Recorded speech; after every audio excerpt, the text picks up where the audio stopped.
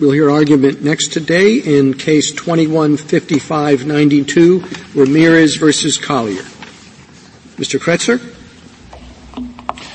Mr. Chief Justice, and may it please the Court, across Texas's 572 executions spanning 4 decades, the state's policy was to allow a spiritual advisor to be present in the execution chamber, to lay hands on a condemned inmate, and to audibly pray.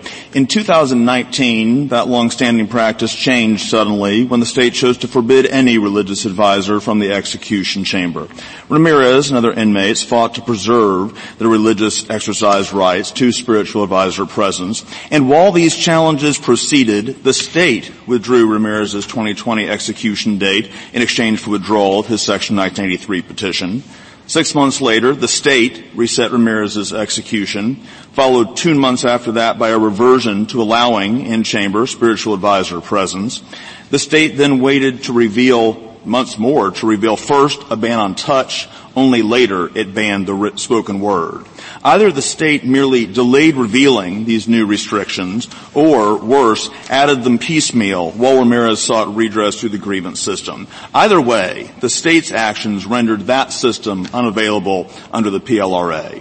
The state now argues that Ramirez's resort to litigation came somehow far too late, but also 6 days too early. TDCJ's own history and practices, as well as the current approaches of the federal government and states like Alabama, prove that Texas's restrictions on touch and prayer are not the least restrictive means of furthering its proffered execution interests. Mr. Ramirez should prevail as a matter of law under our LUPA. If the court determines, however, that the state should be allowed another chance to attempt to meet its burden, this court should remand for an evidentiary hearing in which both sides may develop the record. I welcome the court's questions. Counsel, has Mr. Ramirez always requested that hands be laid on him?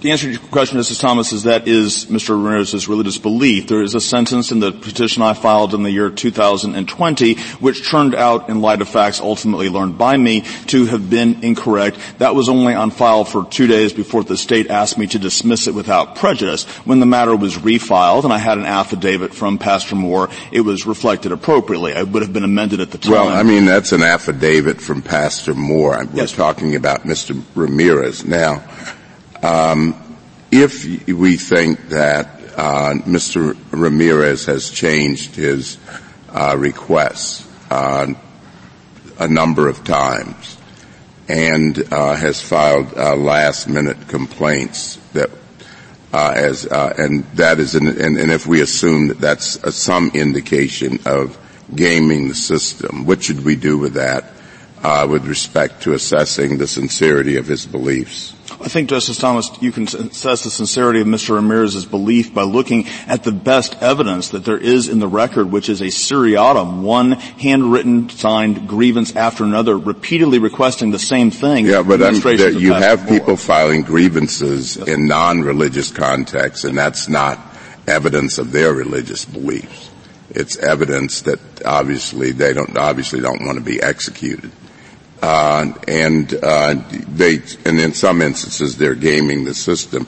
I guess my question is, can one's repeated filing of complaints, particularly at the last minute, not only be seen as evidence of gaming of the system, but also of the sincerity of religious beliefs? Well, Justice Thomas, I can certainly see how a hypothetical inmate perhaps filing a last-minute such request might so be construed. I can only speak as Mr. Ramirez's attorney, and I do not play games. There's no dilatory tactics in this case. When the state set the execution date in the year 2020, I filed the 1983 lawsuit, and the state asked me to dismiss it without prejudice. When the state filed again, got a new death warrant in the year 2020, it was only Mr. Ramirez immediately filed grievances. There was no waiting there. And the state responded by handing him a copy of this new policy they promulgated on April 21st, 2021. Mr. Ramirez has always, Justice Thomas, filed these grievances within days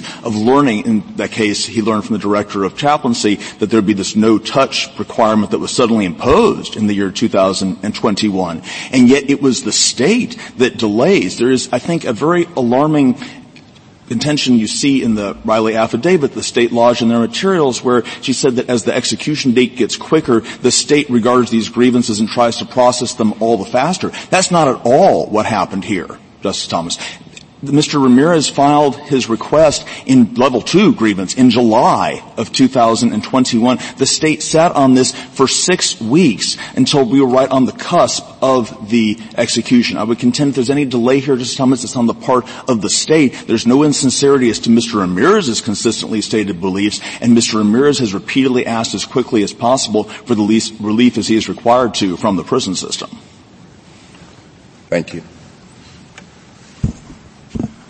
Counsel, what is your client's position on, is it touch anywhere on his body that will satisfy his religious needs? Yes, that's correct. Pastor Moore, when he lays his hands on his congregants, can touch anywhere on the body. So, for example, Pastor Moore can touch Mr. Ramirez's foot, an extremity on the complete far end of the body from the point at which the IV line will be inserted into his arm. So, yes, that would satisfy the religious exercise. How would you analyze the case? Would it be any different than how you're analyzing it in your case?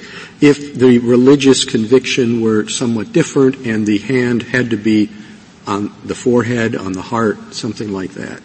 Well, I can certainly see how it might be a little closer, and yet in such a religious exercise, if that was in fact what the religious exercise generally was, such as we have with Pastor Moore and his congregants, then touching on the other side of the body, I still don't think would present a problem because there's no touch anywhere near the IV. For example, if the IV is in one arm and the prison doctors ultimately need to touch the other arm to monitor pulse, there'd be no problem with Pastor Moore touching that other arm. Similarly with the head, like this, the heart. These are still places pretty far removed, not as far away as the foot that I mentioned, but still pretty far removed from the point at which that IV will be injected. I don't think either the head or the heart is very far removed from the IV injection site.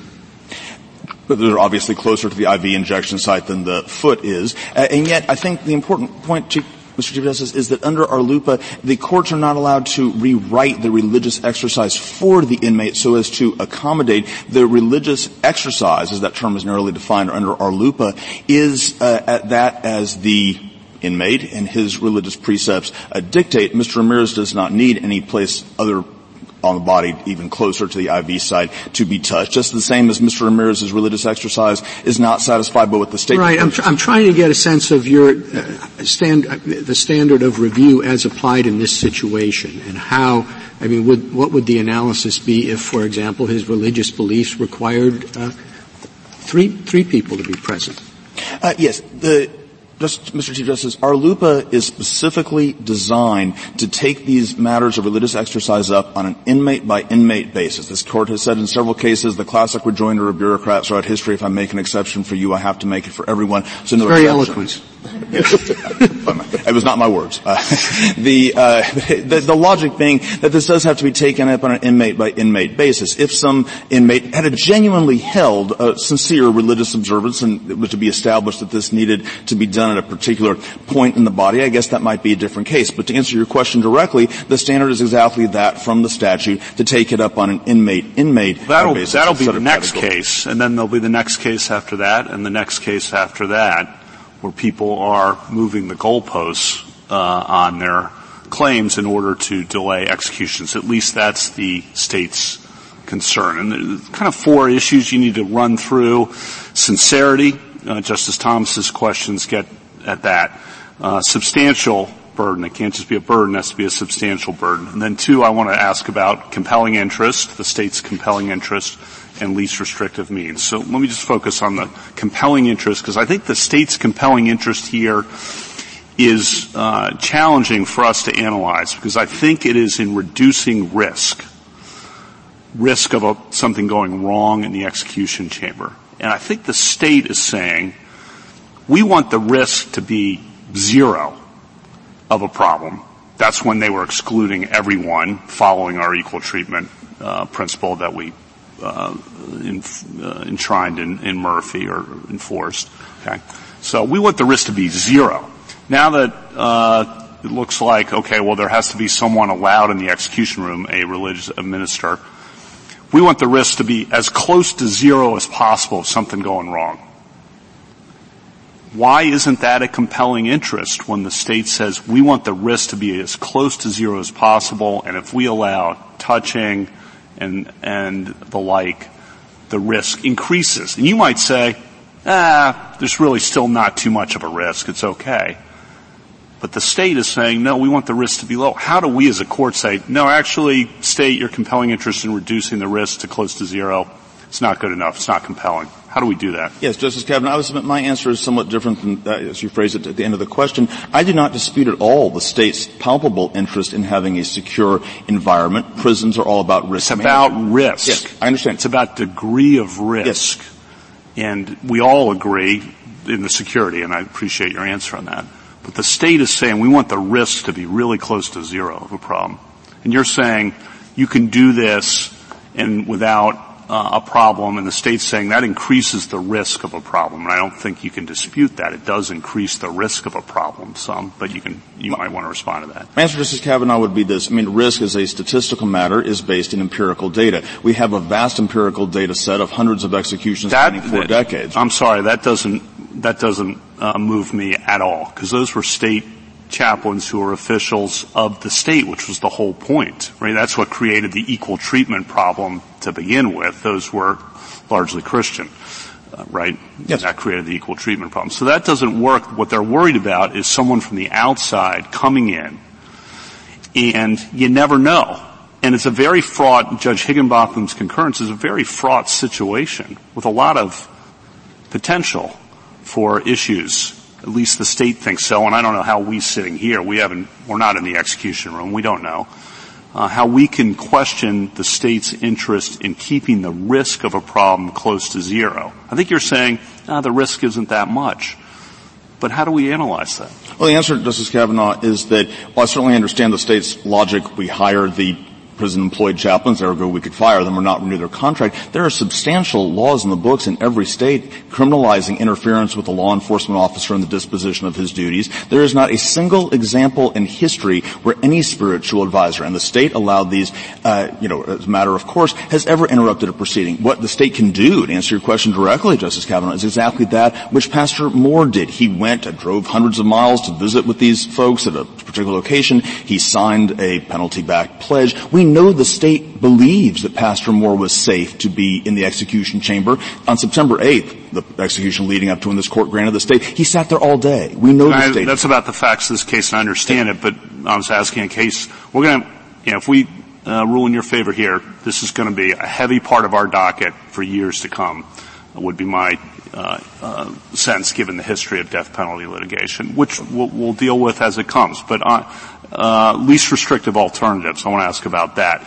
Your basic point on that is if another state does it, that helps show that there's a less restrictive alternative. And I guess, what if a state allows, use the Chief Justice's example, multiple people in the room? Does that mean every state has to do it? No. Your answer is no to that? Yes, the answer to that would be no. Under our loop. Okay. And how about if another state allows bread and wine in the execution room right before the execution? Does every state have to do that because it's a less restrictive alternative?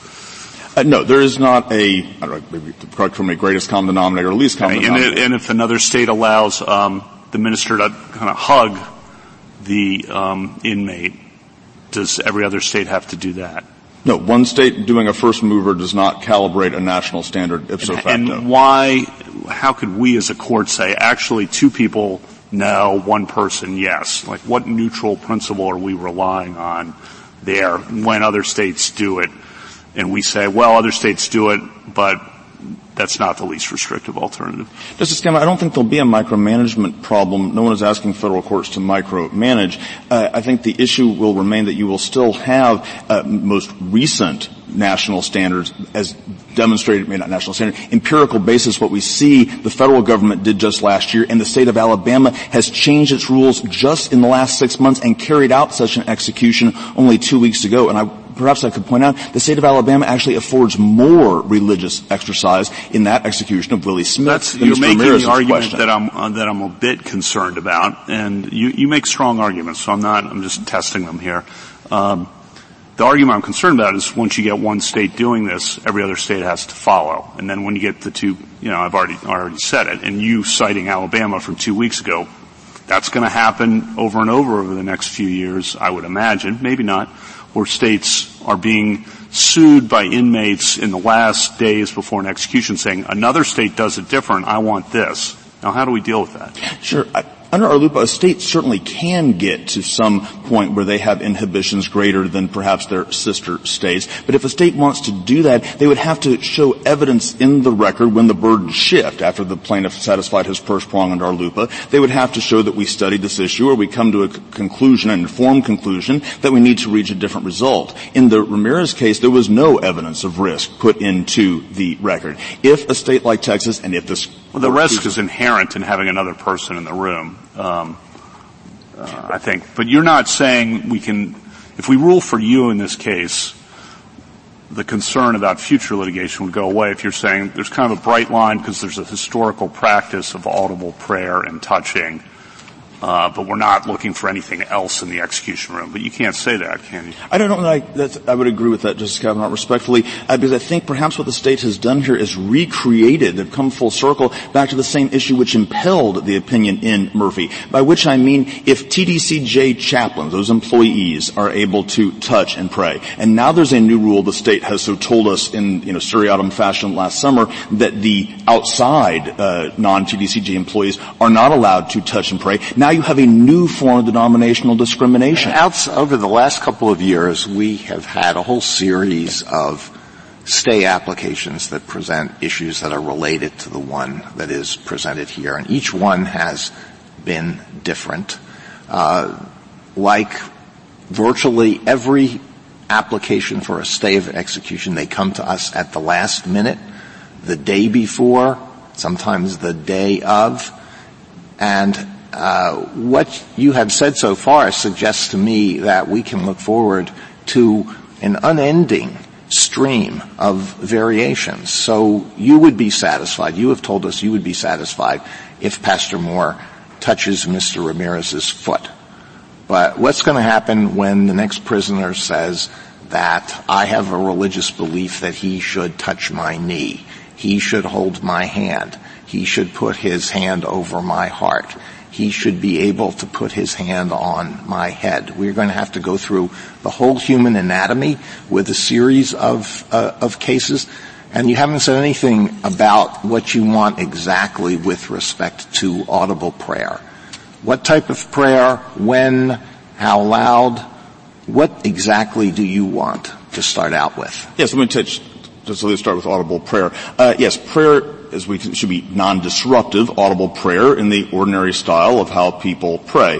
When, to answer your question directly, Justice Alito, is after the pastor and the warden come in together after the drug team has already inserted the IV line. So you want it throughout the execution, you want it up to the point where the prisoner loses consciousness or dies?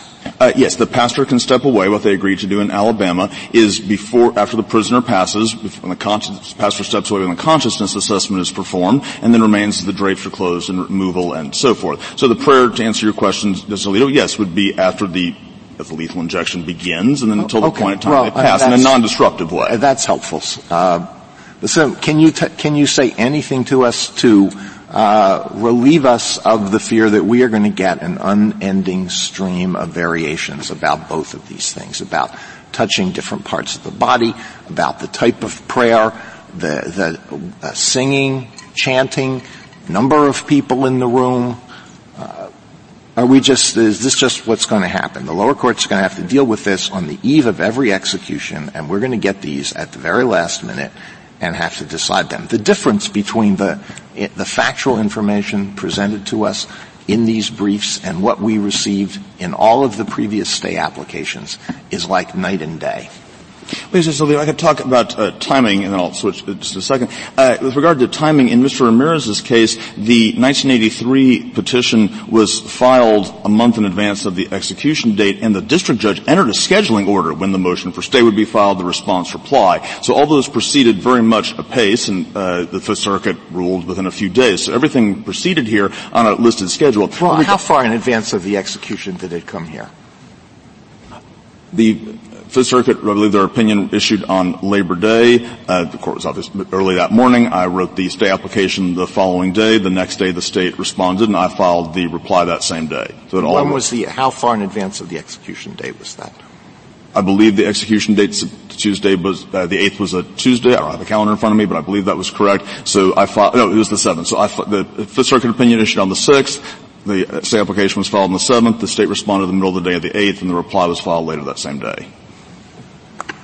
Well, we get these at the very last minute, and we're going to continue to get them at the very last minute. Well, I don't know that, Justice Alito, that I don't know that you necessarily will get them at the last minute. I think it has to be remembered that Mr. Ramirez, starting back in his execution, was first scheduled, started to file Step 1, Step 2 grievances. Then the state changed their policy. The state then proceeded to list these restrictions in seriatim in this piecemeal fashion that came from a letter from the general counsel and so forth. If the state is so worried about these things coming up in the last minute, all they have to do is actually tell us what the rules are. In other words, there's not a single thing in the prison manual that anyone can see, or in the form that the pastor Moore was told to sign, that says what he could or could not do. If the state would simply tell us what they want, instead of having to make us try to figure out by guessing, all right. Well, we can, so late. You and Texas can argue about who did what, when, and all of that, and it's relevant to some of the issues. But to get back to my point about the unending stream of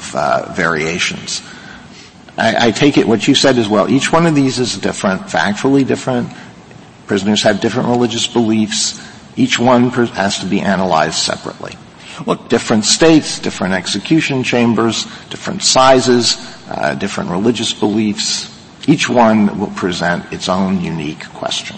Maybe that's the way it has to be. I was only an expert in religion. I don't know all religions in the world, but I think similar concerns were voiced in this court in the early Religious Freedom Restoration Act cases, in the Church of Lummi and so forth. Even in the Holt v. Hobbs case, the question was specifically asked, are these issues going to bubble up 1/2 an inch beard at a time? They're not going to present in that order. I don't think any religion has striated that there must be a touch on this particular piece of the body. What we're talking about here is a laying on of hands doctrine that the minister does with all of his congregants as they're nearing the point in time that they die. If some other inmate has a well-established, sincerely held belief, and that can be bear their burden under our lupa in the first prong, then perhaps that will be, or it will not. Well, do you think in re lupa a court can say, you are whatever, you are a Catholic, and so I am going to see what the teaching of the Catholic Church is on this question?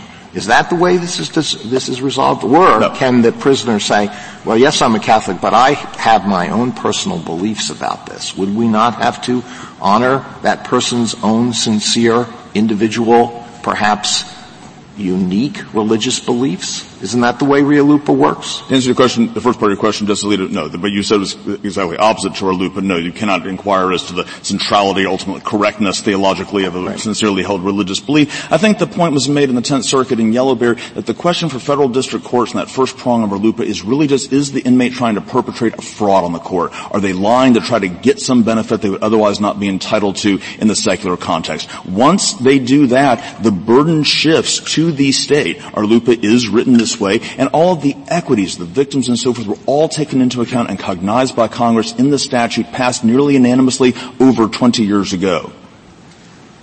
Thank you, counsel. Justice Thomas, anything further? No. Justice Breyer? Justice Alito? No? Counsel, under the Turner standard, a generalized security interest would have been enough to defeat a claim. RUPLA changed that, and whether we like it or not, it requires the state to address each individual person's need.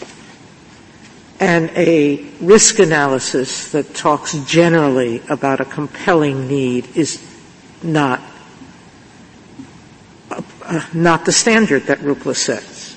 The standard is something that you're proposing going to interfere with this execution?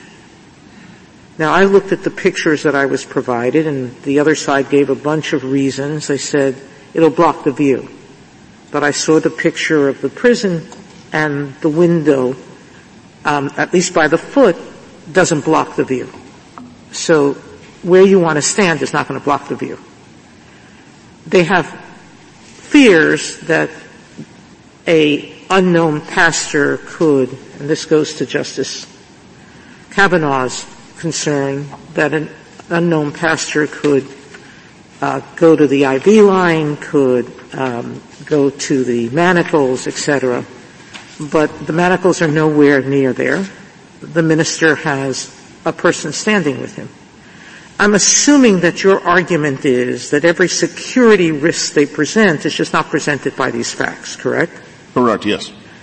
And going back to the response that Justice Kavanaugh and Justice Alito have expressed, it's not us that have to worry about the individualized treatment. Congress has told us that that's what petitioners are entitled to, correct? Yes. And prisons have to work in good faith to accommodate those needs. They're supposed to, yes. They waited a month to tell you, 6 weeks to tell you they wouldn't permit the touching or praying. That's not working in good faith, is what you're saying. I never heard Justice Sotomayor a word about no prayer until I got that letter on August 19th. All right. So they can say what it is early and tell people, if you have an objection, come in and tell us what you need within a certain amount of time, correct? Yes. That's what you said. Yes. So they can avoid last-minute requests by simply setting reasonable guidelines, correct? They could, yes. And acting expeditiously. Yes. They're the ones who waited close to the execution date, correct? Yes, Justice. That's your point. Yes. All right. Thank you, counsel. Justice Kagan? Justice Gorsuch, anything further? Justice Kavanaugh? I do have several questions. Judge Higginbotham said in his concurring opinion, while lethal injection may seem straightforward, the actual administration of the judge and pronouncement of death is both delicate and fraught with difficulties, as evidenced by the responses of regulatory bodies and the experience of this court with mishaps in execution by lethal injection. In short, the complexities attending the administration of judge and the execution procedure and its failures expose the risks of non-medical hands on the body of a person undergoing the procedure. Why do you think Judge Higginbotham's wrong? Well, it's not that I think he's wrong, Justice Kavanaugh. Pastor Moore is definitionally not a doctor. His hands would be on the body, so in that sense, it would be non-medical hands on the body. The way Judge Higginbotham construed it, though, was no hands means no hands. It's a direct quote, I believe, from his opinion. And yet we know that that would not be true under the state's own logic with a TDCJ chaplain who has touched I believe the testament touched the leg, the calf, so forth, for years. And that goes to the risk question that I talked about earlier, because that person has been an employee. But second question on sincerity, to follow up on Justice Alito's questions. This is a potential huge area of future litigation across a lot of areas, sincerity of religious claims. And how do we question those? Some things that people have talked about are the incentives someone might have to be insincere, behavioral inconsistencies. Justice Thomas's questions got at that with the complaint. The religious tradition of the practice. What do we look at to check sincerity? Because that's a very awkward thing for a judge to do, to say, I want to look into the sincerity of your claim, but our case law says we must do that. How do we do that? Yes, Justice Kavanaugh, I would argue, yes, well, federal judges, obviously would be very worried to look at the religiosity, the correctness of the religious aspect of the claim. Federal district courts judge sincerity, in a manner of speaking, all the time. Credibility determinations are made by district judges in every motion to suppress. So it's a little more awkward, I think you'd admit, for a judge to tell someone, you're claiming that you believe this is a matter of religion, but I think you're lying. That's hard to do. You agree with that? Well, I don't know that I do, Justice Kavanaugh. I mean, district judges have to unfortunately say they believe in a suppression hearing, for example, a case agent or any other manner of law enforcement witness is not telling the truth. Many experts testify in white-collar cases, on causality. People have to testify about things all the time, and a district court on a Daubert challenge, for example, has to decide whether or not it's sincere. Maybe not sincere as to religious beliefs, to be sure. It might be a somewhat more rare circumstance, but those sort of credibility determinations are made on a daily basis in federal courts in this country. Okay, two more. Sorry, I'll try to be succinct. Justice Sotomayor is quite right in saying that Congress put this standard in place, the strict scrutiny standard. I think the difficulty of applying it's one of the reasons some of us in Fulton had concerns about what might replace Smith. And this case is a good illustration, I think, of the problems that can arise trying to apply a strict scrutiny standard. But just on the relationship of compelling interest versus least restrictive alternative, and when it goes to risk, I mean, I'm still having problems with, they're saying we should keep the risk to zero, and you're saying, no, you should tolerate a little more risk because Alabama does it. Or because other states do it. And I just, as a judge, don't know. You might be right. They might be right. I don't know of a neutral principle how to resolve that, where they're saying we want the risk lower. We want the risk to be lower than our next door or another state. Justice Kavanaugh, I think I'd have to very respectfully disagree with the premise of that last part of the question, which is that a non-TDCJ employed chaplain necessarily carries with him some appreciable additional level of risk. I can say, okay, can I stop you right there? I don't see how you can say that. Okay. There's another human being, to go back to Judge Higginbotham, in the execution room, and about the most fraught situation anyone can imagine, especially if the person is, by definition, close to the inmate, spiritually, friends, and they're about to die and be put to death. The idea that we can predict how another human being will react in that situation and be sure, as you're saying, that the person's not going to react in a way that they would never react in any other situation. I don't know. You might be right, and we'll see, I guess, if you prevail here, how this plays out. But it's not my decision. As a judge, I don't know how I prioritize your assessment of that over the states. Well, the way I can say that, to answer your question, Justice Kavanaugh asked me how I can say that. The way I can say that is that it is incredibly well documented every single time anyone, a minister, a reporter, anybody else goes to see a prisoner. Pastor Moore has been going to see, for example, Mr. Ramirez for 5 years, longer than I've been his lawyer. I'm not questioning. There's never been an incident. Sorry to interrupt. I'm not questioning the current pastor at all involved in this case, so I don't mean to do that. And the last question I'll finish with this is just the victims. I mean, we haven't mentioned, we've gone a long time, and haven't mentioned the victims' family who filed a brief here, and they've had to go through now 4.5 years of postponed executions. And their brief says, in Maria's eyes, Ramirez gets all this publicity like he just won a gold medal, while she and her family are going through all this pain and suffering each time they're told Ramirez will be executed, only to have the courts put a hold on it. You know, we have to think about the victims' family members too with this. Oh, it's going to be a stay here and a stay there and a stay there. And each time they're brought to the execution room decades after the crime, where their father was, beaten to death and stabbed to death in a parking lot. I mean, I just think that's all by way of saying, that is a legal point to it. If we're going to rule for you, I think we need some clear lines, so it's, as Justice Alito says, we're not putting future victims' families in the same position of time after time having these delays. Justice Kavanaugh, I have nothing but the greatest sympathy for the family of Pablo Castro. I grieve for them. I feel horribly for their loss. Victims certainly do have an interest in public interest in the proceedings and finality of executions of judgments and so forth. All those victims' interests were specifically taken into account by Congress when it passed the ARLUPA. And that was not even a newfangled concept 20 years ago, some now, when the ARLUPA was passed. The brief the amicus of the Beckett Fund filed, where they showed the historical examples of where pastoral spiritual guidance has been given throughout history to people as risible as the Nazis. And the point was made, it was not a luxury afforded for who those people were, but something that religion affords in larger society because of who the society is. And Congress calculated for all of that when it passed these statutes, and that's how the equities are to be balanced out. Thank you. I appreciate your good answers. Thank you. Justice Barrett? I have one question. So Justice Kavanaugh has been asking you about how strict scrutiny would apply here. And Justice Kavanaugh said that the compelling interest that the state has is in the reduction of risk, because understandably the state wants that risk to be zero because the consequences of a botched execution are quite high. I think how we define the compelling interest matters a lot for how the strict scrutiny analysis pays out.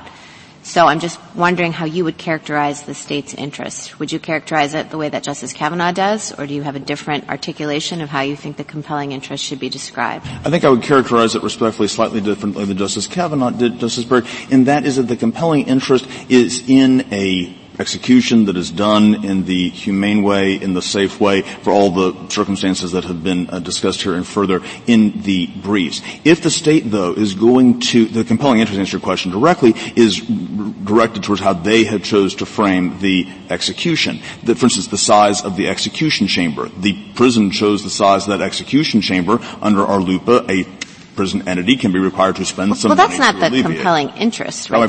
That goes to how the state is structuring the execution and how it chooses to carry it out. I mean, the compelling interest may be prison security or, as you say, the humanity, carrying out the execution in a humane and safe way. But the size of the execution chamber, I don't think, is the compelling interest, right? No, I would agree. The compelling interest is in the safety of, and that's what prisons do. They're risk management operations. I guess one could construct a perfectly safe operation where no one, lawyers, reporters, anybody was ever allowed to see an inmate. Prisons are tasked with managing risk. One has to show the ID and a background check and paperwork and so forth, which the state is free to and did and is doing of any pastor who wants to come in for these circumstances. So yes, the state absolutely has a compelling interest. I embrace it completely. And yet that compelling interest, if they're going to then to go the next step, the state is not that they could not necessarily do something different than other states or the federal government is doing. But you're talking about least restrictive alternatives. Okay. I just wanted to know about yes. compelling interest. You answered the question. Thank you very much. Thank you, counsel.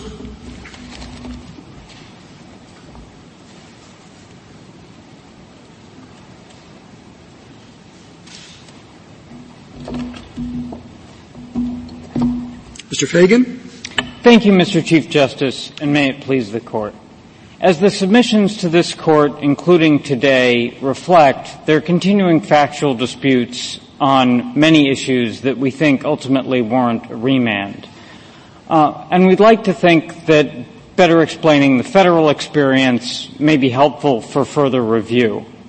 We agree that Texas can vindicate its compelling interests by substantially limiting physical contact with the inmate and vocalization by a spiritual advisor in the highly choreographed and sensitive execution procedure.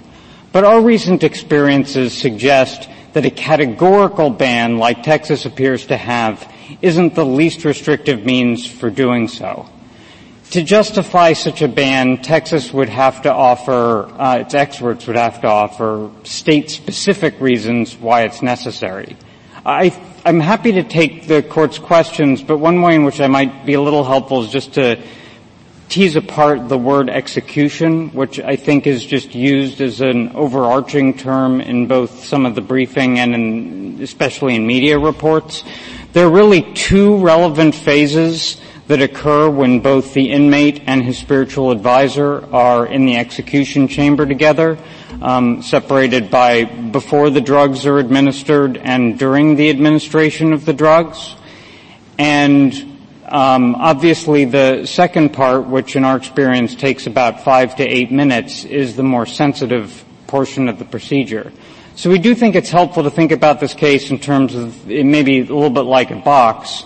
He's making two claims, one for physical contact, one for vocalization, and there are two parts as relevant here of the procedure, one before the drug and one during the drug.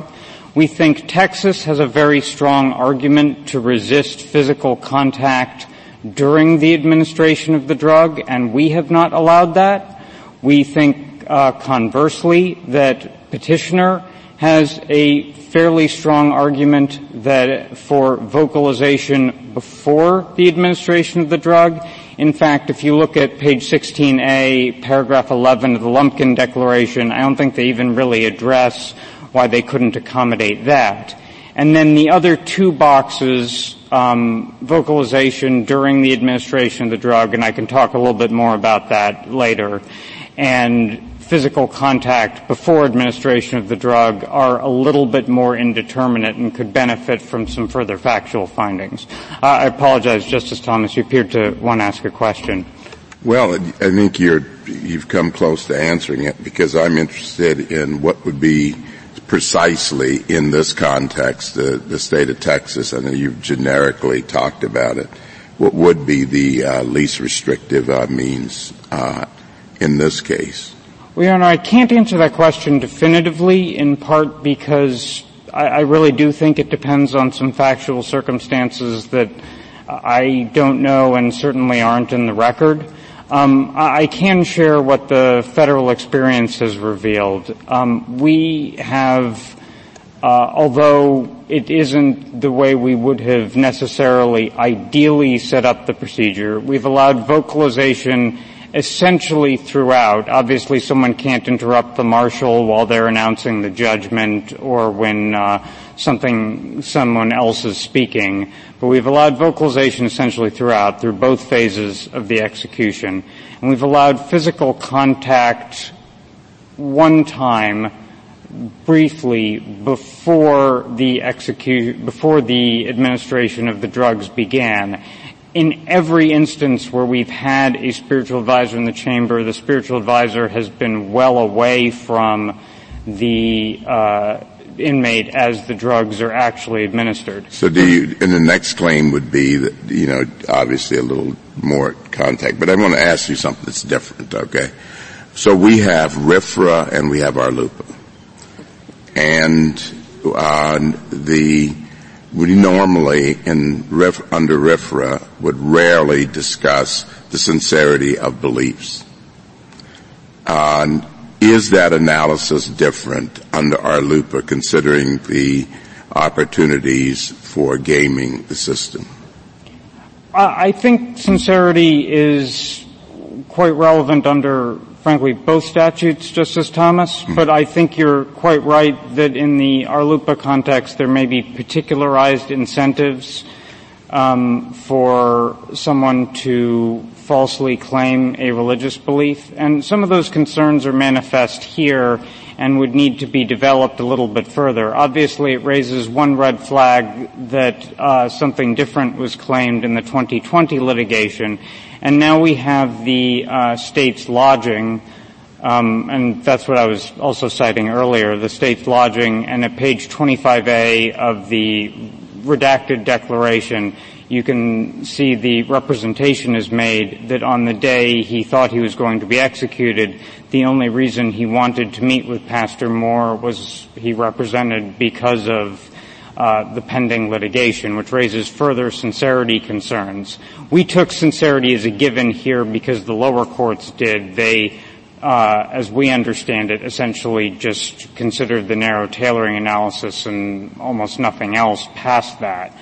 But we do think that's an issue here. Mr. Fagan, what is insincere about there's steps to this? There's a certain amount of time in which an inmate is given with his family, correct? And presumably with the pastor if he wants it, before the execution. Correct? Yes, Your Honor. And here he decided not to have the pastor there. Correct? I believe if I'm understanding the declaration correctly, Your Honor, I believe his pastor was there, but he chose not to meet with him. He wanted to meet with his family. How does that take away from his desire to have the pastor in the execution chamber when he's dying? Because the whole purpose of the religious belief is that you should have a pastor to help guide you to the other place. So, Your Honor, I am not suggesting how a court should come out if it considered these facts. I am simply suggesting that given the combination of facts, and in fact petitioner in the reply brief said he would welcome a hearing at which he can have a chance to explain or maybe even cross-examine these facts. Do you have any reason why we shouldn't enter an order like we did in Murphy, which is send it back, let these issues be trashed out, but let Texas decide whether it wants to execute him in the meantime? Because it does seem as though sending it back would cause delay, but it's within Texas's freedom to choose to accommodate him and go ahead, correct? Well, Your Honor, I think essentially, we don't disagree that the court should simply remand. I'd add that there's been no dispute with the representation in our brief, so I take it to be correct under Texas law, although I'm no expert in it, that pages 32 and 33 of our brief, that under Texas law there'd have to be a 90-day waiting period between a court setting a new execution date and the actual execution, which means there would be at least 90 days to develop a further record on some of these issues.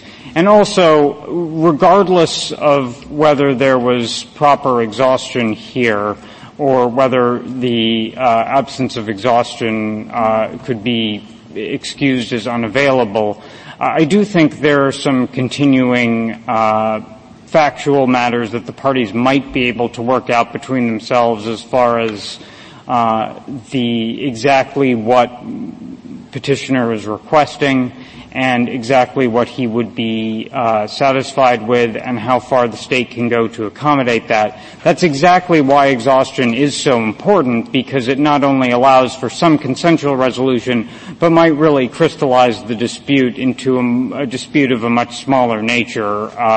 Either we're just talking about one of the boxes I mentioned earlier, or maybe even just a subcomponent of one. That seems useless here because they didn't give a response for 6 weeks.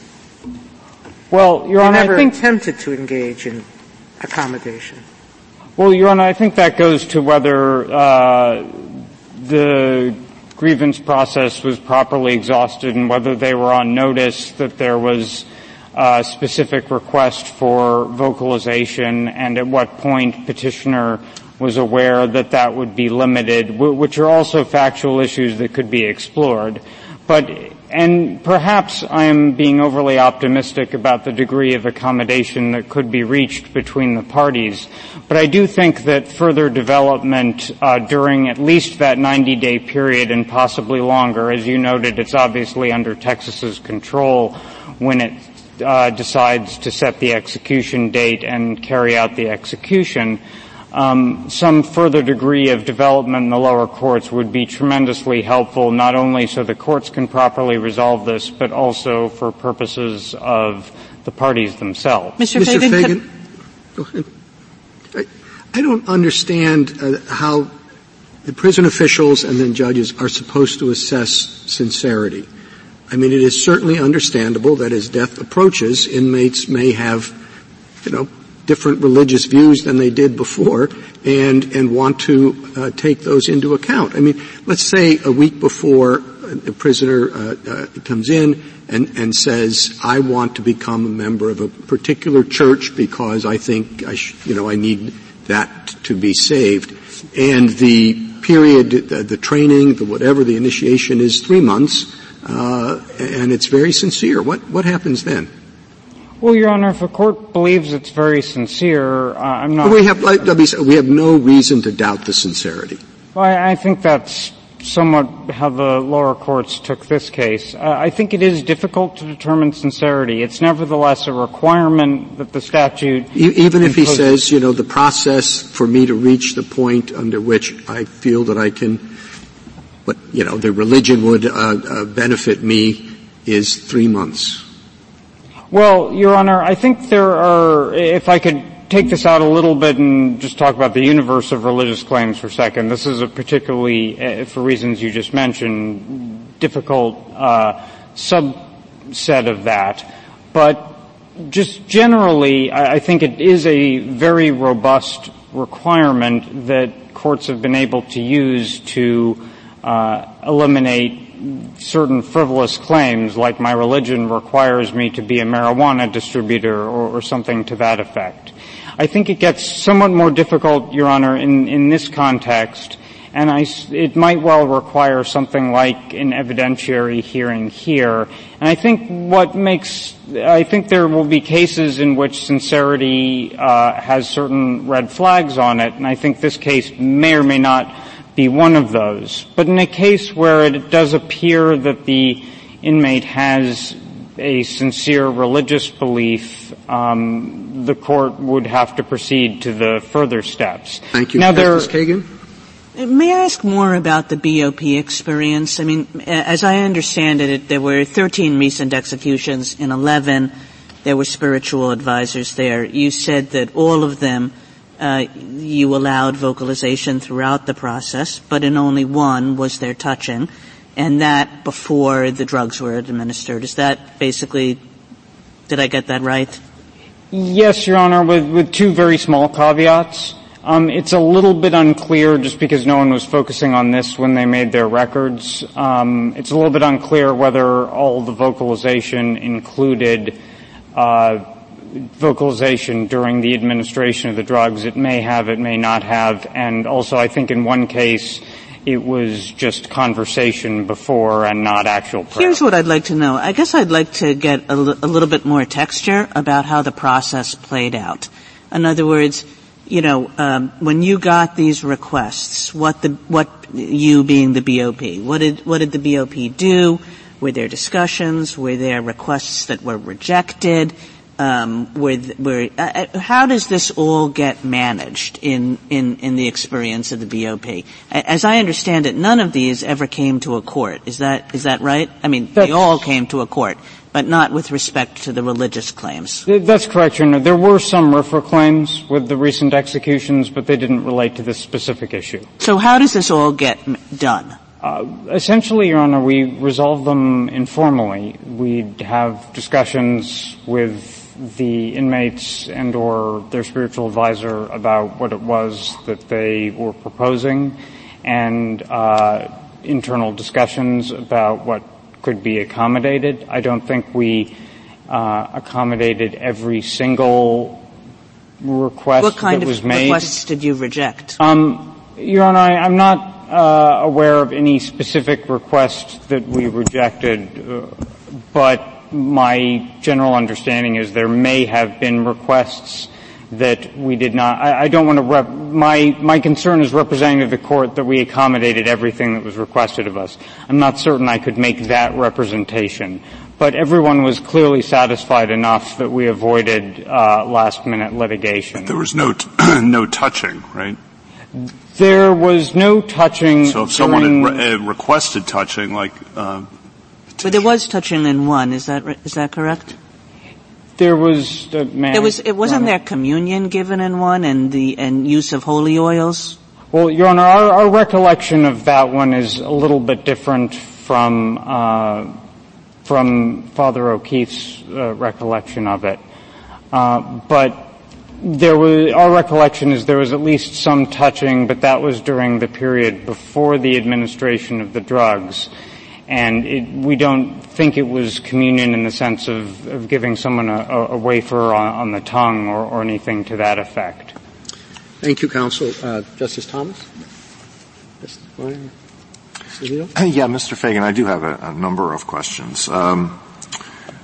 Rea Lupa, like RFRA, like the pre-Smith free exercise jurisprudence of this court, requires an individualized determination. That's been the law for a long time. RFRA's been on the books for a long time. It's a completely workable standard. It's regrettable it wasn't extended to the free exercise clause, but it is individualized. And what would be most helpful here, I think, is if we could at least identify sort of a gold standard, not to preclude individualized variations, but a something that will generally be sufficient to take into account religious demands regarding the two things that are at issue here, touching and vocalization, and accommodation of the state's interest. And we could look to the BOP doesn't get to specify what the First Amendment requires or what Rea Lupa requires, but it's a starting point. And so if you've said what has happened in the past. If there are federal executions in the future, what will the BOP do? Will its policy be no touching during the execution, vocalization allowed throughout the execution, so long as it doesn't interfere with other communications that have to take place? Your Honor, I can't quite represent accurately under any circumstances exactly what BOP would do. All right, that's unfair, an unfair question. So let me look back. That was what BOP apparently thought was appropriate during the executions that took place last year. Well, Your Honor, I want to be a little bit more nuanced about that. I think what the BOP was doing was making individualized judgments about each particular case, and then we're kind of mapping out how that shaped out if you look at the entire universe of the 13. Well, I wonder if you could be a little more helpful. What does the BOP regard as sufficient to satisfy its interests in security and in having executions carried out without any interference? Well, Your Honor, if we wanted to have the risk be absolutely zero, there would be no spiritual advisor in the chamber whatsoever. However, BOP was able to carry out 11 executions with a spiritual advisor in the chamber. It had a security person next to the spiritual advisor at all times. Everything was the position of the spiritual advisor varied with the phase of the execution, as I've described earlier. The BOP does do some auditory monitoring during the administration of the drugs, in particular listening for any drip from the IV lines, and it is also listening for a particular snoring sound from the prisoner that would indicate the pentobarbital is working as it is supposed to. And the chanting and praying sometimes could interfere with that. The BOP made do with visual and EKG monitoring, and nothing went wrong when they did that, fortunately. The BOP, I think, did not get a request to physically touch the inmate during the administration of the drugs. I think they would have very, very substantial concerns about that because of the risk of either advertent or inadvertent disruption of the IV lines. That risk may be low, but the harm, as Justice Barrett was mentioning earlier, would be extremely high. Also, unlike an actual prison employee like a state or federal chaplain, the outside spiritual advisor would need to be removed if the medical team had to come in, and that in itself could cause delay or problems. And frankly, Your Honor, I also think blocking the witnesses' views, which now you're requiring two people, the outside spiritual advisor and the security person, is a legitimate concern here because one of the purposes of capital punishment is to provide some closure to the victims, and of course we believe the inmate's family should be able to witness this as well, and blocking either of them from fully viewing the inmate at the time of the execution is an important factor. Well, all that is helpful. Now, to follow up a little bit, we have a picture of the execution room that Texas uses. I don't know whether the execution room that the federal government has is a matter of public record, anything about it, but can you tell us whether there's anything that is materially different about about the room that the federal government uses or the procedures that would suggest that the considerations in Texas should be different from the considerations in Terre Haute? As to the chamber, Your Honor, ours has about twice the square footage of what I understand Texas's is, which is what enables us to have the spiritual advisor about 9 feet away during the administration of the drugs. Before the administration of the drugs, the spiritual advisor was advised to stand at a line that's taped on the floor that's about 28 inches away from the gurney. I don't know that the precise procedures we've used there would be feasible for Texas with its smaller chamber. I'm also not entirely clear on what Texas's monitoring equipment exactly looks like or the positioning of its windows. We have separate galleries for the victim and inmate witnesses as well as the federal official witnesses, and then another one for the medical team, and they all need to be able to see in for one reason or another. And then there's auditory monitoring equipment and medical monitoring equipment that may differ there as well, that may raised some concerns too. Oh, I'm sorry to take up so much time. If I could just ask one more question that relates to something that to my mind is related to this, although it's a different subject. And that is, I'm interested in BOP practice regarding religious services during a typical weekend. So on a Friday, Saturday, Sunday in a federal prison, what religious services, if any, are prisoners allowed to attend? Do you know the answer to that? Your Honor, not as I stand here today. All right, thank you very much. Justice Sotomayor? Justice Kagan? I have a few follow-ups. I share Justice Alito's desire to have what I would call a bright line rule or something, some guidelines if petitioner's position were to prevail here. And it's helpful, your explanation of what happened in the federal executions, but I want to make sure, following up on Justice Kagan's questions, I understand what happened. There was no touching except in one, is that correct? That is our recollection, Your Honor, yes. There was someone present in 11 of the 13? Yes. Okay, and they spoke aloud in all 11 of those? In one of them, there appears to have just been conversation before the administration of the drugs. Sorry, keep going. I'm sorry. In the rest of them, there was at least some prayer, and again, because of the somewhat underdetermined word execution, it's not entirely clear whether the prayer was during the entire period or just during the portion as the witnesses were coming in and the spiritual advisor and the inmate were alone with the federal officials. And if I'm interpreting you correctly, but correct me if I'm wrong, you have much more concern. You're okay with someone being in the room, or at least DOP was during these, okay with audible. Doesn't seem like you're okay, as you stand here today, with someone touching during the execution, putting to the side, or maybe you don't want to put to the side the question of what the execution is.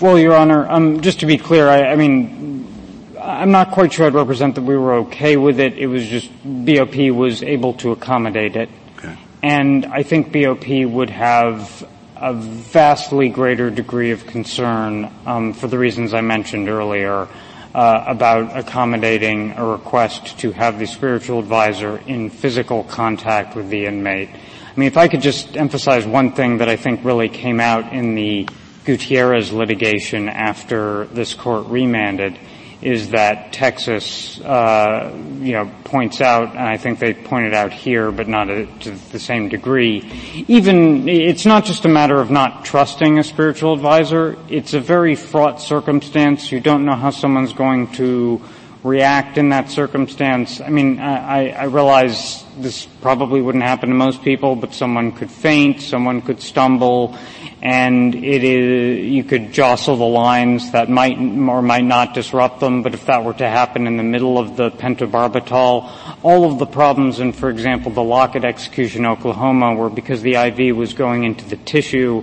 as opposed to into the vein, and anything going wrong here would be catastrophic. And then to follow up on Justice Barrett's question and my earlier questions about the risk, the state's compelling interest in reducing the risk to zero or as close to zero as possible, given what we've mandated under RLUIPA. You said, I think at the beginning, the state would need state-specific reasons to justify that, and I'm wondering how a state could say, we have a state-specific reason for wanting to reduce the risk to as close to zero as possible. Well, I think this is where Holt's and Cutter's emphasis on substantial deference to prison administrators' expertise comes in. We certainly do not think that courts should be micromanaging prison procedures. But I think Holt identifies the practices of other jurisdictions as at least another least restrictive means that the state needs to, in Holt's words, give persuasive reasons why it can't follow. So if a number of other jurisdictions, and here the federal government in Alabama, have been able to allow outside spiritual advisors. I think what Texas would need to do but hasn't done yet and may or may not be able to do is to say things that are of the nature of what I was discussing earlier with Justice Alito. We have different monitoring equipment. Our chamber is not the same size as the federal government's. We rely more heavily on certain types of monitoring than the federal government does. And I also think they could legitimately decide to tolerate a lower degree of risk than the federal government was willing to accommodate. I think Justice Barrett, anything further? I'm sorry. Yes, Mr. Fagan, I just have two quick questions. One is to follow up. I think Justice Kavanaugh is asking a very important question about how do we define the state interest. And I feel like you gave him a lot of examples of least restrictive alternatives, but maybe not the compelling interest. Sure. I'm just wondering if it's legitimate to define it as trying to get to 0% risk because, Justice Alito asked you about services on the weekends. I think it's my understanding, I might be wrong, that BOP and state prisons too do allow some religious services, perhaps because of RLUIPA. If they said we want the risk of prison rioting or fighting to be 0%, that would permit the prison right to say there can never be any kind of prayer service or gathering.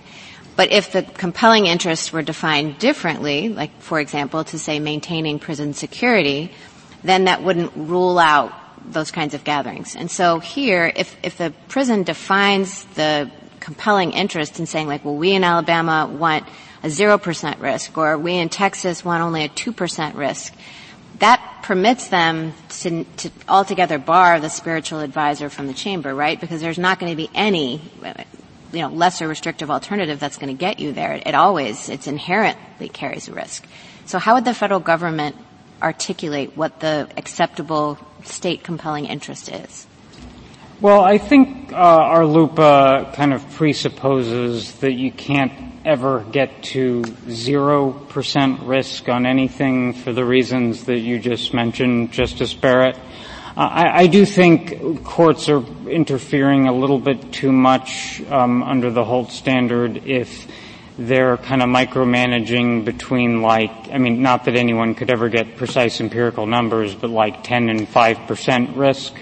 But I think just to answer your question directly, if the question you asked my friend directly, we think the compelling interest here in this particular context is in carrying out the execution procedure effectively, which both means making sure it goes correctly for the prisoner and also making sure the purposes of the judgment are satisfied.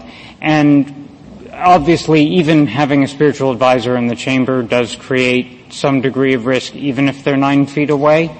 But I think courts could probably set a minimum bar on risk tolerance, and one place to look is the experience of other jurisdictions. I think courts should be very hesitant outside of that to start suggesting that these kinds of things need to be allowed. But if you see that other jurisdictions are permitting them, it places under Holt at least somewhat of a modest burden on the state to give some reasons, which would themselves get deference for their administrators, as to why they couldn't similarly accommodate it. And they may well have such reasons here. One other just brief question. Justice Kagan was asking you about how BOP carries out these executions and determines its standards, and you said it was an individualized process with respect to each of the inmates. Presumably, though, BOP had to make some decisions about standards that would apply to each one. Like you mentioned, there was tape on the floor, and the spiritual advisor had to stand in the tape, or that there would be a security officer present. Was there any kind of discussion or consultation with prison administrators or experts before the 11 executions were carried out to decide, well, these are, this is the minimum. They can't get any closer than this tape on the floor? I'm not precisely sure why they decided on that specific distance. I think they wanted them want to allow them to be close for that portion of it, but not too close. The concern there was simply making sure that the security official would still be in position to try to stop the advisor from doing something that might interfere with the execution. I don't know the precise content of the discussions that BOP had ahead of Klein, but there was clearly a great deal of thinking. Even during periods where federal executions are in a moratorium, they rehearse this essentially semi-annually, what the procedures are going to look like. It's a very choreographed procedure with a lot of thought into it. Sorry, Mr. Chief Justice. Thank you. Thank you, counsel. General Stone.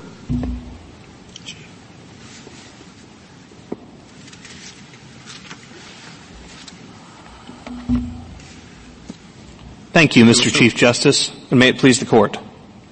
Petitioner has twice received the extremely exceptional remedy of having his execution halted at the last minute. Each time he litigates around an execution date, he receives another lengthy reprieve. This Court should not countenance the delay of a fourth execution date.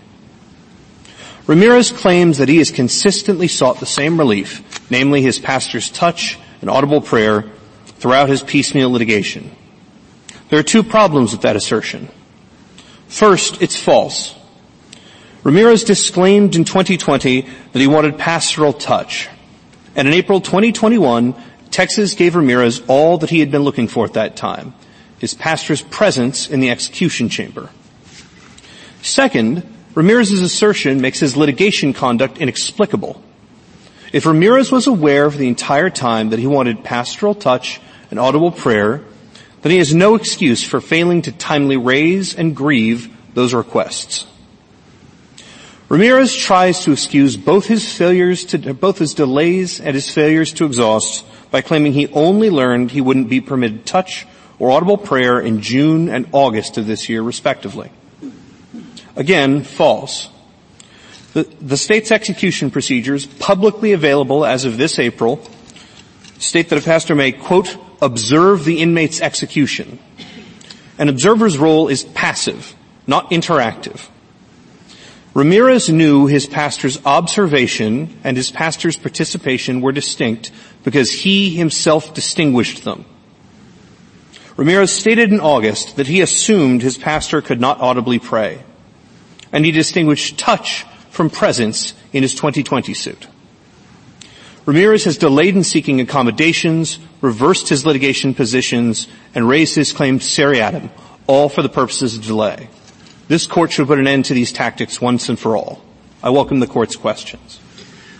Counsel, how would you deal with the hypothetical I was raising earlier, which is, a few days before execution, the prisoner says, I've decided I need to convert to a particular faith, and the process takes 3 months. And there's a religion in which that is true, that it takes 3 months. What would you do? Certainly, Your Honor. So for purposes of, and I assume that this prisoner is raising a RLUIPA claim and asking for a preliminary injunction against his execution? Yeah, because it takes 3 months, and that's what the faith that he wants to pursue takes. Well, Your Honor, first, I think the court would have to determine whether or not that was a sincere conversion. Well, right. That's what I'm asking you. That's what would you do to make sure you've accommodated that concern? The court would go into a pretext inquiry as discussed in the RFRA context in footnote 28 of Hobby Lobby. It would look into factors like, for example, how has this individual behaved in the past? Have they made any similar? He had a conversion experience. I suspect impending death focuses people's concerns on religion in a way they may not have been before, and with death imminent, he decided he needed to pursue this route to salvation. On just those facts alone, Your Honor, it would sound to me that with nothing else, that the individual might be seeking delay of his execution because several days beforehand he's requesting a multi-month process. But I think that would be a credibility determination I understand that, but how would you do that? I mean, it is a factually plausible thing. I mean, people convert, and particularly in times of stress. There is a church that requires 3 months. Maybe he's not sincere, but how do you tell?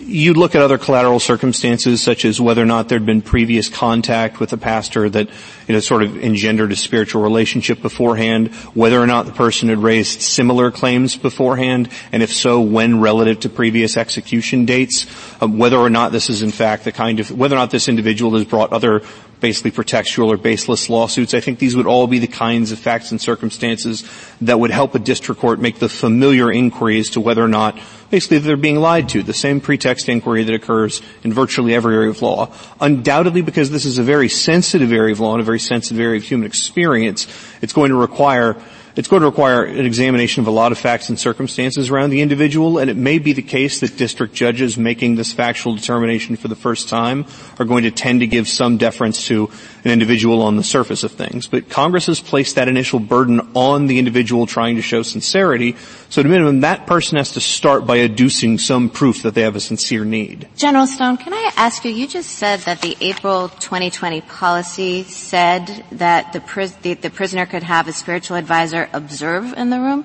Could you direct me to where it says that? Because I'm looking at the policy and it talks about the spiritual advisor being present in the room.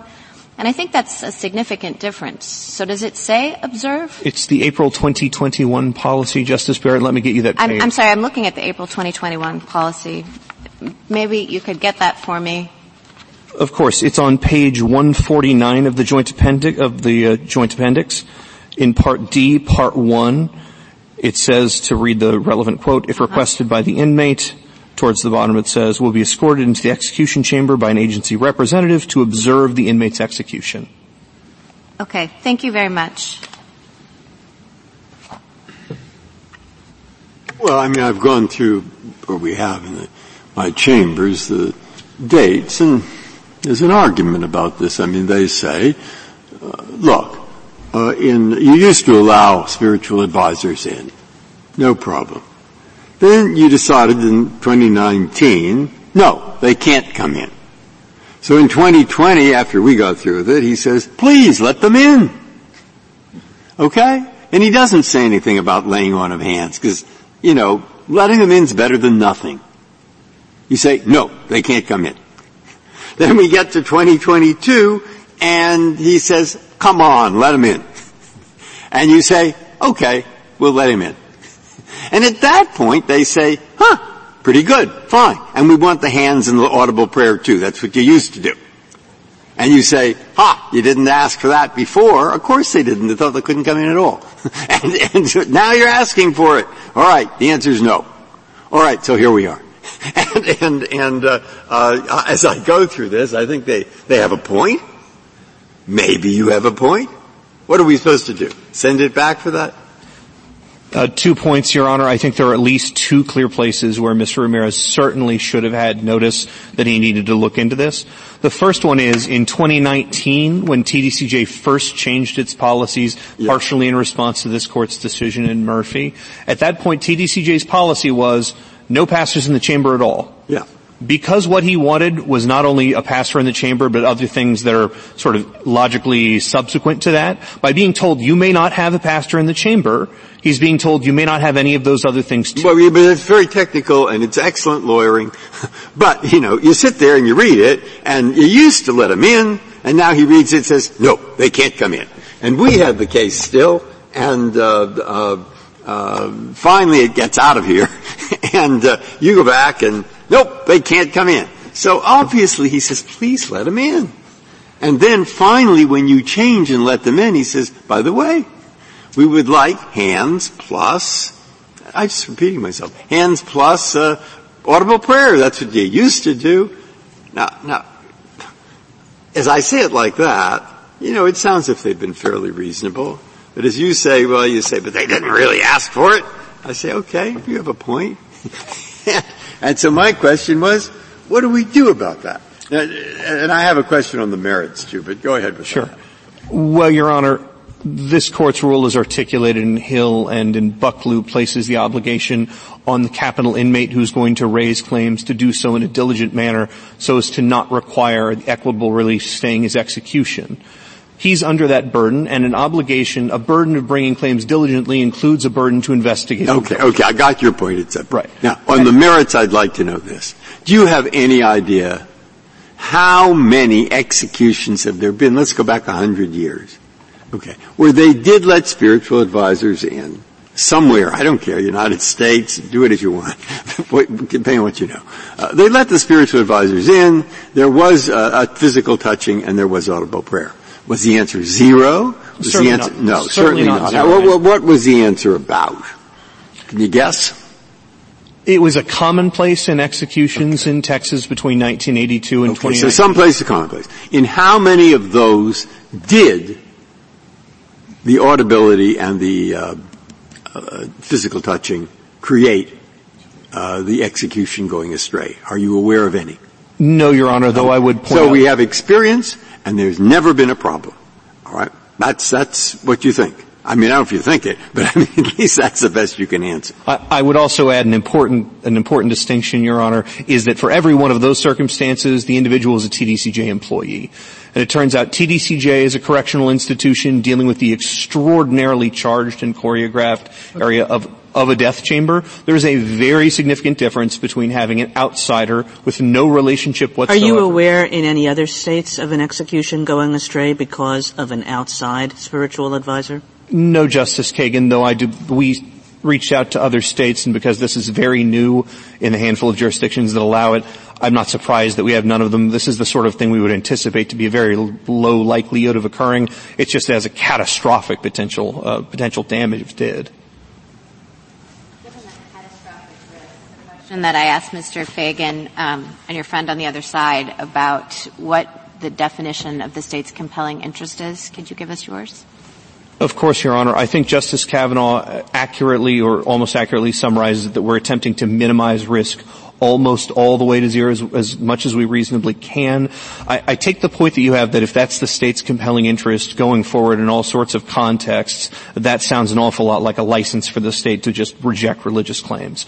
I think the court's articulated deference in Holt v. Hobbs and other similar cases, and the sort of span of that deference is what does a lot of work in this case. So, for example, this court rejected deference to these sorts of claims of minimizing risk in Holt precisely because the policy was under-inclusive. It seemed incredibly hard to believe that the contraband could be held in a half-inch beard, situations like that. To the extent that you have a correctional institution saying that we have to ban all church services because there's too high of a chance of a riot, it sounds in that hypothetical as just a very bad ends-means fit between the thing that was ultimately chosen and the pursuit of the sort of minimization of risk, or at least a policy that appears to be sacrificing a whole lot of potential RFRA rights. And in that case, I think that the court's deference to the stated security concerns of the administrative of the agency should be a lot lower.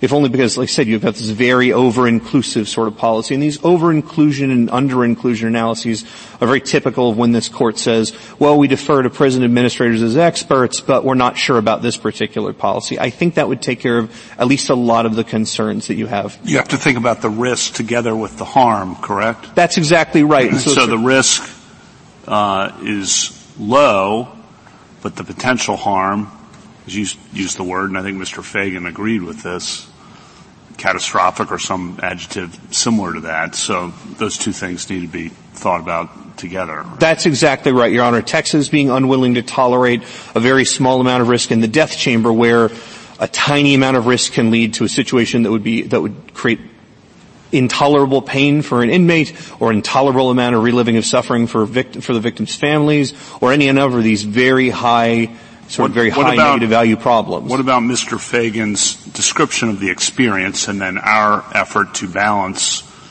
the competing interests here under a test, the strict scrutiny test that is difficult to apply here, as I think everyone would acknowledge? The advisor's allowed in the room. There can be audible prayer before the drugs are administered. No touching. Is that something Texas could live with?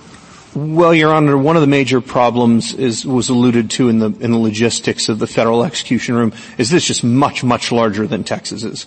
I might point out that's one major difference because in Texas we can functionally only have about 3 people. It's about a 9-by-12 room. Most of one wall is taken up by windows for the inmate, for witnesses on behalf of the inmates' families. The other is witnesses of the victims. On the other side, we have a large window for the medical team to view and IV lines coming in. So the much smaller space makes it much more difficult to navigate. In terms of your sort of general point that I think you're getting at as to whether or not Texas might be able to accommodate something that was significantly less intrusive of a request, Texas is obligated under RFRA and RLUIPA to take these prison requests one at a time. In the event that someone said, I want a 5-second blessing and then my pastor can step outside, that would be obviously something that would be much less intrusive, that would bear much less of a risk, and that Texas would have to have an awfully good reason to refuse. The reason why that doesn't work here is because Mr. Ramirez is insistent that he's wanted the same thing the whole time. He's wanted touch and prayer the entire duration of the execution, from beginning all the way to end. Well, the size of the room did not prevent many, many chaplains in Texas's history from providing both touch and prayer. Is that right? No, Justice Kagan, but it did indirectly, in that when we had chaplains in the room, we didn't need to have another security officer in the room. And so the fact that we have a volunteer coming into the room, the chaplain now has to be accompanied by a security officer, which required us to take out the warden. So it did change how we had to run the room, but the chaplain himself did not add to the risk, no. That was, again, the state official, right? The state yes, Your Honor, it was. Chaplain. That's right. That's different. At least to me, that's a somewhat different situation. It may not be to others. You were switching, though, to sincerity in this case. And I get you have a whole argument about sincerity in this case, but we may also have to opine on compelling interest and least restrictive alternatives. Just on that, looking to other states, how do we do that? Alabama does it. Why can't Texas? That's the argument. I'm simplifying, but that's kind of the argument on the other side as to some of this. Your response? Sure, Your Honor. In particular with Alabama, I think the court, however it's going to set down rules, needs to make sure it's really engaging in an apples-to-apples comparison. The request in Alabama was much briefer. I understand that it was a brief touch with holy oils to essentially administer the last rites, and that's something significantly less intrusive risk-wise than what's being presented in Texas. I mean, all else equal, if someone in Texas were to present that same request as in Alabama, the fact Alabama was able to provide it would be a piece of evidence, not necessarily dispositive, but something to the extent that Alabama has a similar execution protocol and a similar execution room. General, why isn't the inquiry really exactly how Holt laid out the inquiry? In other words, in Holt, prison officials came in and said, men can put contraband in their beards, and we have a security interest in preventing that. And what the court said was, that might be, but we're going to look around at other states, see what other practices are. To the extent most other states or many other states can deal with the security interest in a way that also respects religious interests of the inmate, then we're going essentially to, say to the state, why not you too?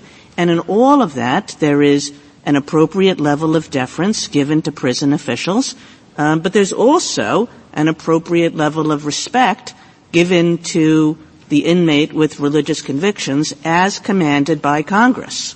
I don't think we're very far apart, Justice Kagan. I think that to the extent that we're dealing with many states that are similarly situated as in having the same kind of execution protocol and similarly substantial execution rooms, that if many states had that same experience, that in fact there wasn't a risk or the risk didn't manifest after a long period of time, that would be powerful evidence that a given state, for example, Texas in this case, couldn't legitimately say we can't do this without unacceptably adding to our risk. I was speaking more specifically that to the extent that this court's going to look at other states as like examples for purposes of engaging exactly that kind of state comparison that you bring up, Justice Kagan, that the court's making sure it's getting like things like. And the kind of fact that might fall by the wayside for purposes of comparison is the federal government has just a much larger chamber. And that's an important fact. Whether or not it should be sufficient to justify a policy difference in one or many cases, that's obviously going to be case-specific and up to this court, but that's sort of what I was exhorting, was that you can't take one particular institution or one particular execution as dispositive for that analysis. If Mr. Ramirez is going to be executed, would a new execution date have to be set? Yes, Justice Alito. And that would have to be at least 90 days from when? As a practical matter, Your Honor, first of all, a state court has to be petitioned to set another date. No state court in Texas is going to do that while this court has a case on the merits pending regarding given execution. After that occurs, it would be at least 91 days from when the trial judge grants the motion. As a practical matter, it tends to be about 4 to 7 months, as this court could see regarding Mr. Ramirez's dates.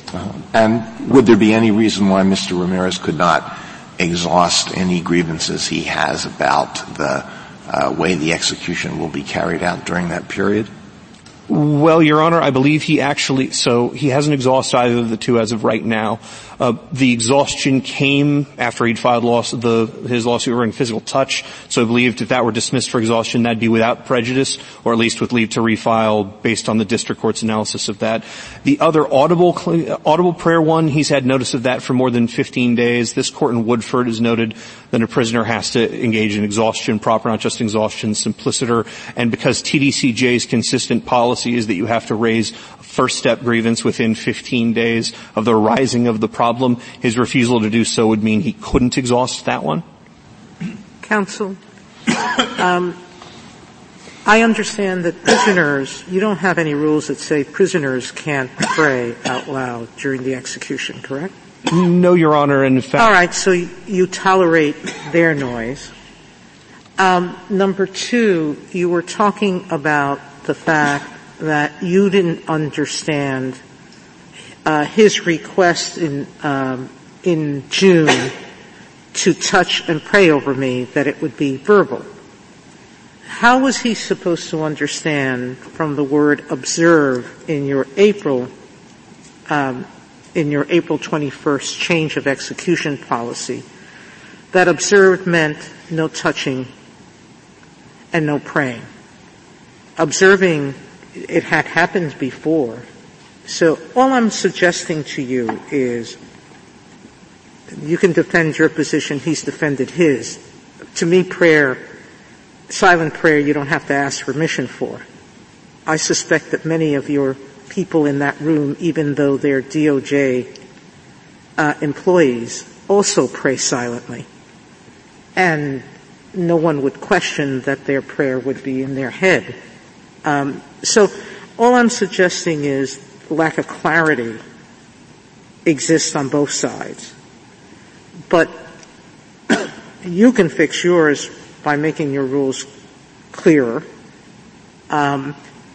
He tried to fix his by filing a grievance less than a month, weeks after you announced your policy on May 4th. You returned his grievance saying your spiritual advisor can come. Weeks later, petitioner's counsel emails you and asks you if touching will be allowed. June 11th, 3 days later, petitioner files his grievance and says, allow more to touch and pray over me. You deny that almost a month later, July 2nd, and on July 8th he files a grievance. But you don't respond to that over a month later. What were you doing 6 weeks later? Your Honor, if I recall correctly, we responded in 36 days. TDCJ's manuals state that these grievances can take up to 40 days to respond. We try to be faster. TDCJ receives What was so slow? Why were you so slow here? The execution's going to be in September. If you don't want there to be delay, what took you so long? Well, Your Honor, TDCJ still responded within the amount of time that the manual says. Yeah, but at some point that becomes ineffective as a remedy if you're going to butt up against the execution date purposely.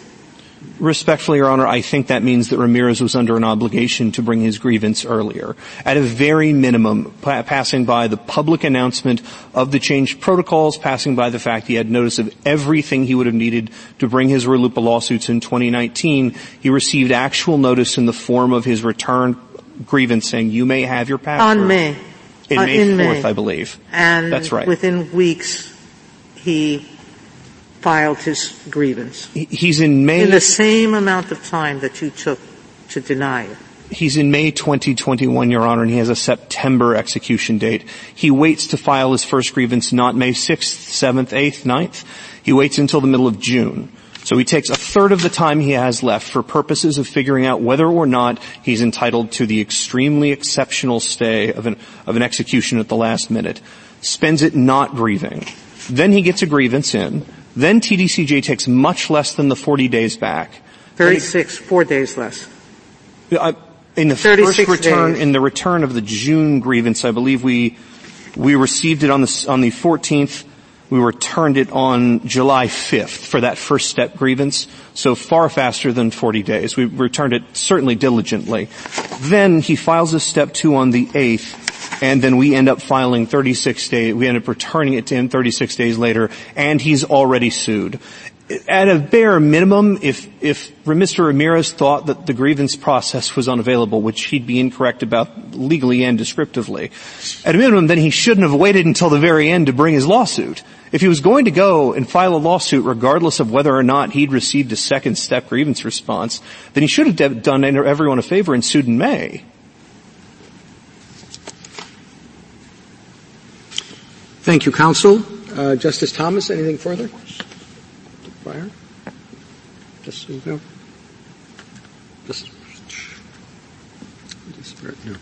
Thank you very much, counsel. Rebuttal, Mr. Kretzer?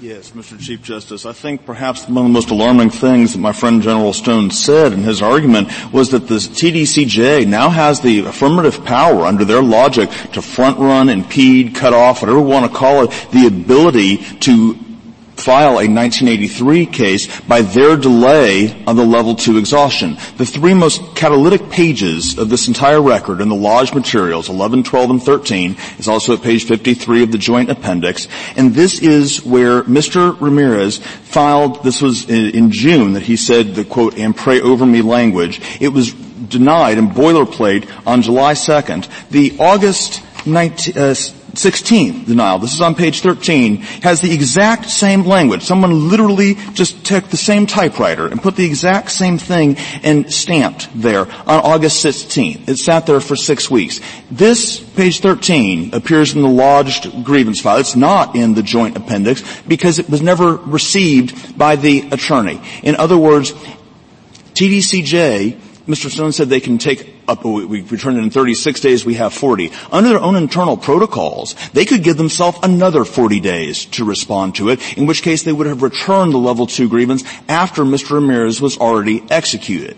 That is the implication of how they are trying to construe exhaustion in this case. And there were several questions to me in my opening about what would the larger implications be for other cases. If this court adopts Mr. Stone's logic, I predict you will see the word go out to prisons across the country that they now have this wonderful tool to insulate their policies, whatever they may be, from federal review under 1983 because they can put off the level 2 grievance as long as they care to.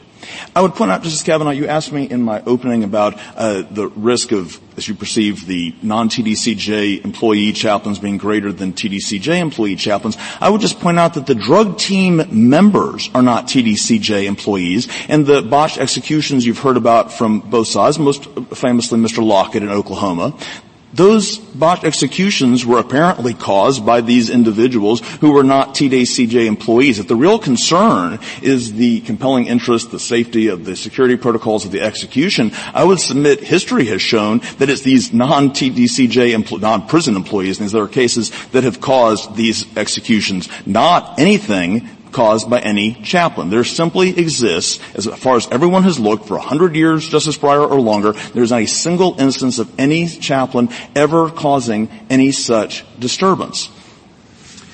Thank you, counsel. The case is submitted.